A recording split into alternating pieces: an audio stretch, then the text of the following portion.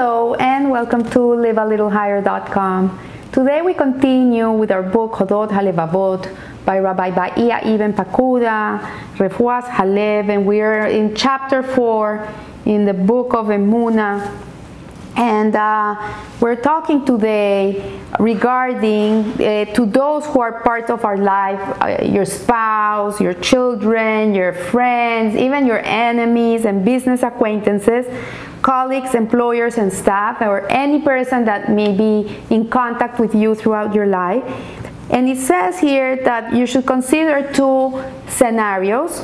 The first scenario is that you find yourself abroad in a foreign location, perhaps in pursuing business opportunities. How many people today have to travel the world in pursuit of their parnasa, in pursuit of their jobs? The world became an open place, and in olden times also people had to travel to be able to look for their parnasa.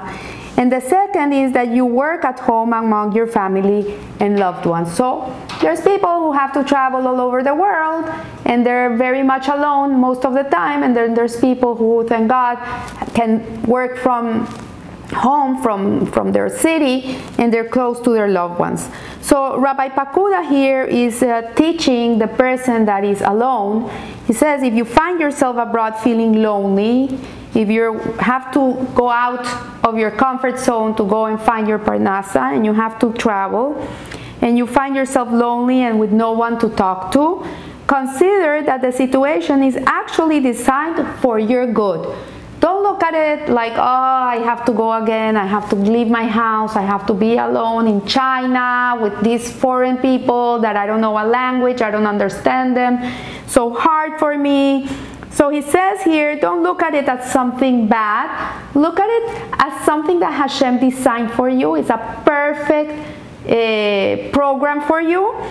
And the very feeling of loneliness is an opportunity to develop your attachment to your Creator, to God. So he says that when Hashem tells us we should think of Him as a Father, as Avinu Malkeinu, our Father, our King, He's actually inviting us to have a conversation with Him. Avinu Malkeinu, you know, our Father, our King. This is the relationship we have with God in the month of Tishrei, in the holidays.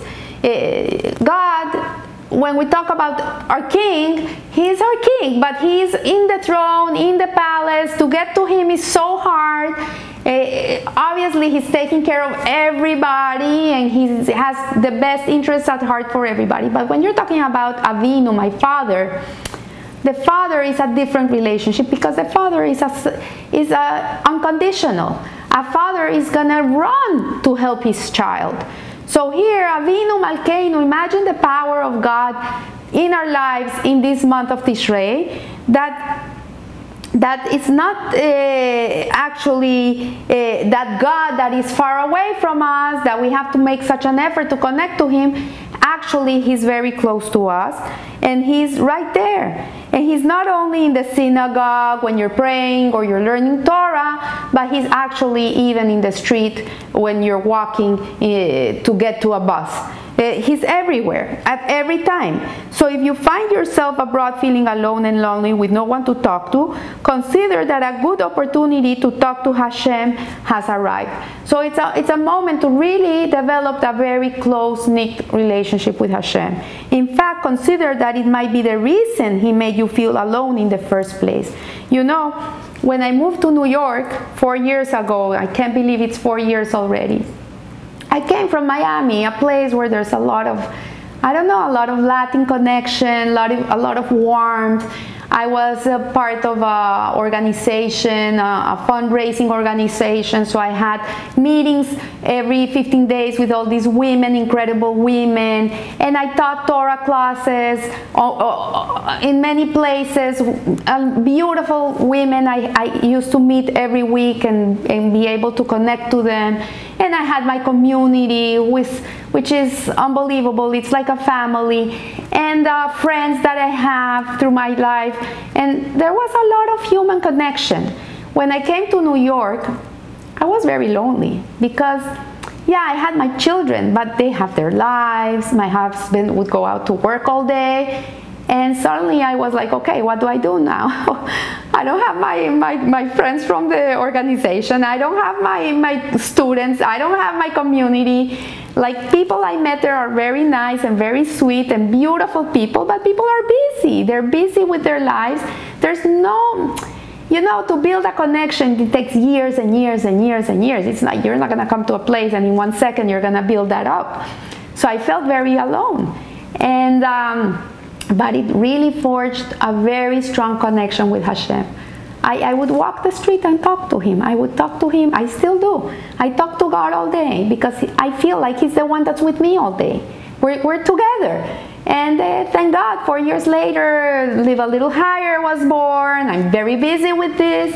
And I teach people one-on-one, and I go and I give a class in the Upper East Side once a month, and so the connections are being built. But that loneliness, that feeling of emptiness inside of me, helped me get closer to God, if that can be understood. So this is what Rabbi Bahia Ben Pakuda is telling us here.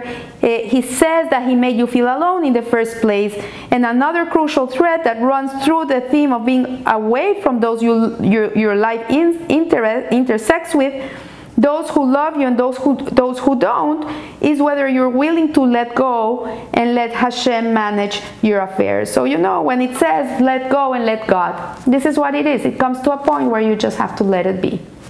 You have to let it be. And that, of course, is a clear indication of whether you have certainty in Him. This teaches us to really trust God, to really have emunah. And we see that the situation can lead you to strengthen your relationship with God. It also allows you to empathize and feel what a soul experiences when it comes into this world. So when a soul comes into this world, descends to this world, this is what it feels. Additionally, it brings to life the idea expressed in the verse, you are ultimately strangers and temporary residents with me. The idea expressed here is that sooner than you imagine, you will be completely alone when your time comes to leave this world. So we come here alone and we leave alone. We don't take anything with us. We don't take our loved ones. We don't take our possessions. We don't take anything. We go as we came. This reminds me of a story of Rabbi Reichman, that when he died, he left a will and he asked his children to bury him with his socks. And he was a very frum man, very religious, God-fearing man, and the kids couldn't understand what the father wanted. Like they said, how can he ask us to bury him with his socks? He knows this is impossible. In Jewish religion, you go like you came. There's no way to get dressed or anything. That's how you go. You go with a special sheet, and that's the way you go. So they went to the rabbis and they talked to them to see if they would make a leniency on the father. He was a very righteous man. And it was a very weird thing he was asking for, but the rabbis at the end said, no way, no way, there's no way, there's no way. Allah doesn't permit it for anybody. He cannot go with his socks, and he's in the world of truth right now. He understands that he cannot go with his socks. So the children, they were devastated because they couldn't fulfill their father's last wish. They felt they were lacking in their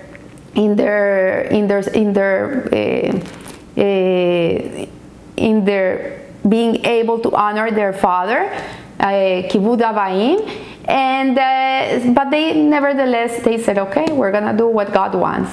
So then the lawyer came with a second will, and they opened it up when they were sitting Shiva. And in the second will, the father says, now my sons, you know that I could not go to the next world with my socks. I could not take anything with me. I'm leaving you all this wealth. He left a lot of money for their children. And now you know that the day you leave this world, you're not going to be able to take not even your socks. So you might as well do what is proper to do with this money. You use it for good, use it for good things, and help a lot of people. So we see here that we leave this world alone, and and that it is easier for us to focus on ourselves and our life before our family and our children. So what it's saying is, like, don't focus so much on you, don't think so much about you in life, don't make yourself so important. Obviously, you have to listen to yourself, you have to love yourself, but really when we get too much into ourselves, then we forget what's really important in life. And aloneness allows us to recapture the single state and focus on considering who we are as a person and as a Jew, as well as our relationship with God in heaven.